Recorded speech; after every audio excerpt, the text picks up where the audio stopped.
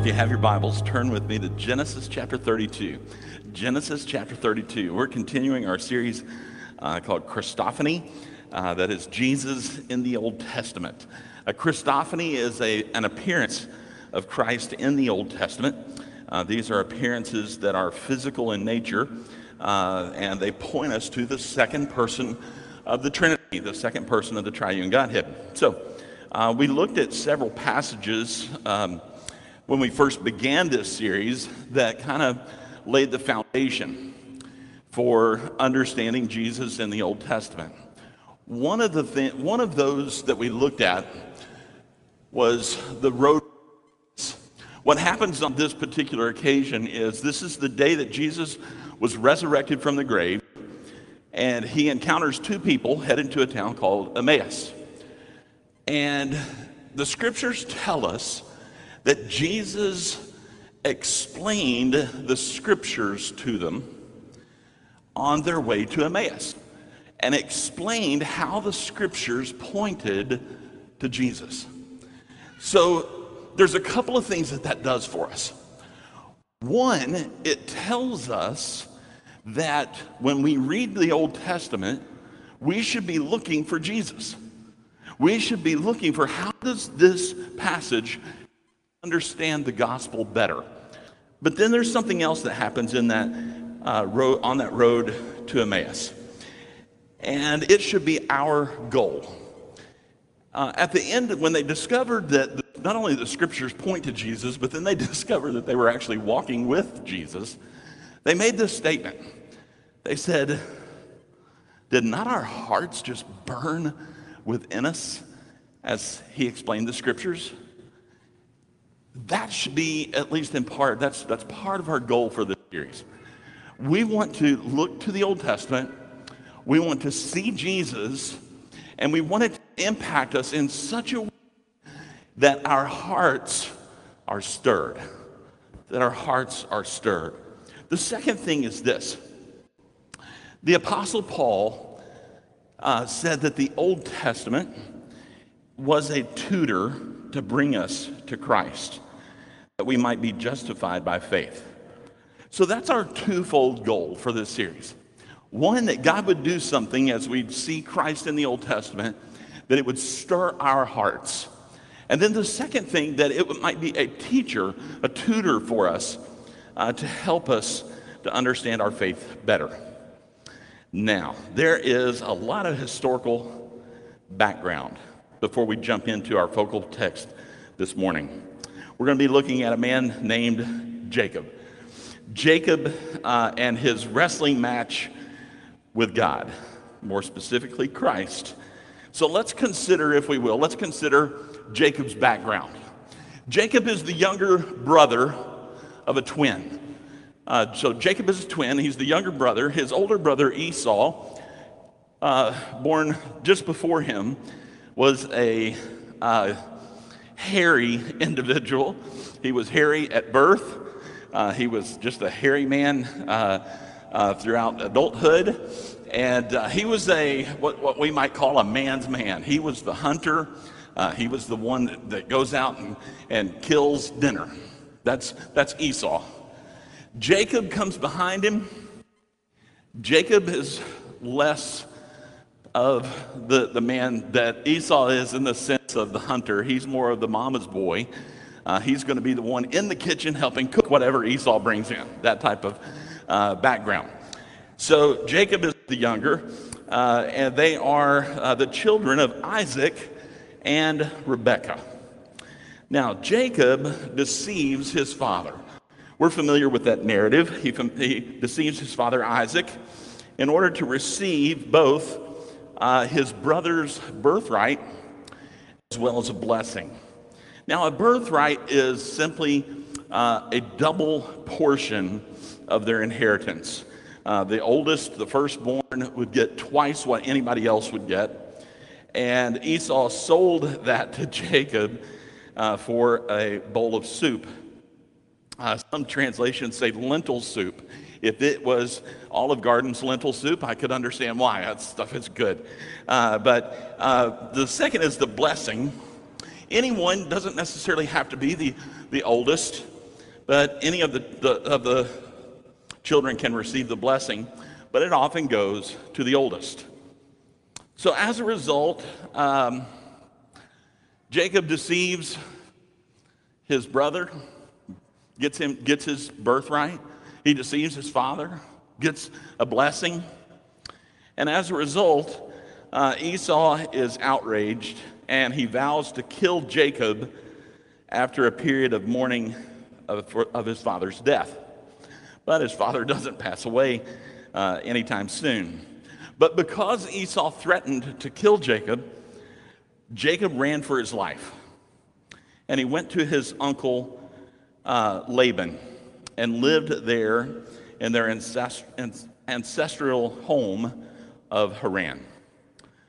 On his journey there, all of these may be familiar to you because we have a tendency to isolate these, right?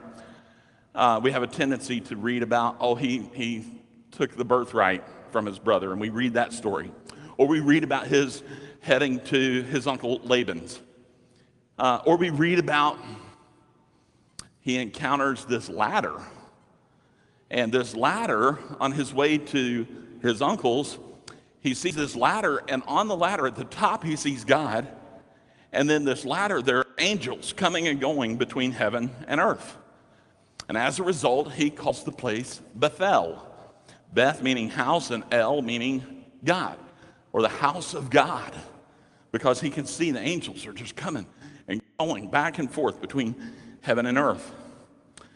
Jacob settled in and began his work with his uncle Laban, a shepherd. And while he was there, he kind of got sweet on Laban's daughter. We guess that would be his cousin. But anyway, his daughter Rachel, he's sweet on her, and he agrees with Laban to work 7 years. 7 years for her hand in marriage. Now, ironically, Laban deceives Jacob and switched daughters on Jacob the day of their wedding for the older daughter, Leah. And we're familiar with that narrative, but we often read it how? We read it isolated from all the others, right? Now, Laban said Jacob would need to work another 7 years for Rachel's hand in marriage. That's going to be 14 years, but he agreed. And then it's going to be another 6 years. He's going to make a deal with him. And Jacob is a little bit deceitful here, but works for another 6 years to earn livestock. So we have a total of 20 years have gone by for Jacob to have worked for Laban. Laban's deceiving Jacob. Jacob is deceiving Laban. But after 20 years, Laban's sons grew hostile toward Jacob. They recognized that, he's taking part of their inheritance. And the Lord said to Jacob, this is after 20 years, that it was time for him to, quote, return to the land of your fathers and to your family, and I will be with you. Now let's be clear about what's happening. Again, we have a tendency to read all of those little narratives almost like short stories. And we have a tendency to read them in such a way that they're disconnected from one another. But let me be clear. Jacob has a history of wrestling with people his entire life. All along. Jacob's long history is wrestling. Let me give you an example. Even before he was born, look with me. This is found in Genesis 25, verse 22. Here's what it says. The babies jostled each other within her. Do you see what's happening right off the bat? Jacob is already wrestling his brother. And they're not even out of the womb. In fact, the word here that in my translation, New King James, is translated jostled, the Hebrew word means to crush or oppress. It is literally a wrestling term to try to overcome the other, suggesting that in the womb, Jacob and Esau were already wrestling one another. Now, because of this unusual nature, we recognize that these fetal movements are not normal. So at their birth, not only was he wrestling inside, what are we told about their actual moment of birth? Jacob comes out doing what? He's still wrestling with him. And he does what? He grabs at his brother's heel. He's grabbing at the heel of Esau. So when we begin to recognize that this is not unusual behavior, this is something that Jacob has done from the moment that he was in the womb, that he has wrestled from that point, and he is going to continue to wrestle throughout his adult life. But whenever we think that whenever Jacob thinks that he is about to lose a wrestling match, here's what he does. He runs. He ran from Esau 20 years earlier, and now he's running from Laban again. Now, before we jump too far in, there are two moves that have been around a long time in wrestling. So as long as there's been wrestling, there have been these moves. Now, they may not have always called them these things, but they have existed. The first one is what today, modern day, we call the reversal. The reversal. Now, what is that? If you're in a wrestling match and you're the one that is playing defense and you're about to get pinned and things don't look good, you're fighting hard. You're grabbing at the heel, right? Your opponent, you're doing everything that you can to do what? To do a reversal, to switch roles, to switch from defense to offense, to reverse things so that you are now the one who is dominating or replacing the other. You want to be in a reversal, you want to be the supplanter. You want to be the one who is currently in defense, but you're going to make a move and you're going to reverse the roles. That is the idea in the move of the reversal. There's another wrestling move, and it's called the escape. Now, both of these are moves that are made by a person playing defense. Okay? If you're wrestling with someone, these are moves that the person who is in danger of being pinned, they want to do a reversal or they want to escape. The idea of escape is you do whatever you can to get out of the situation that you're in. You're wrestling with someone, they're about to pin you, they're about to take you down. What do? Escape. You get out. Now, what does Jacob do throughout his life?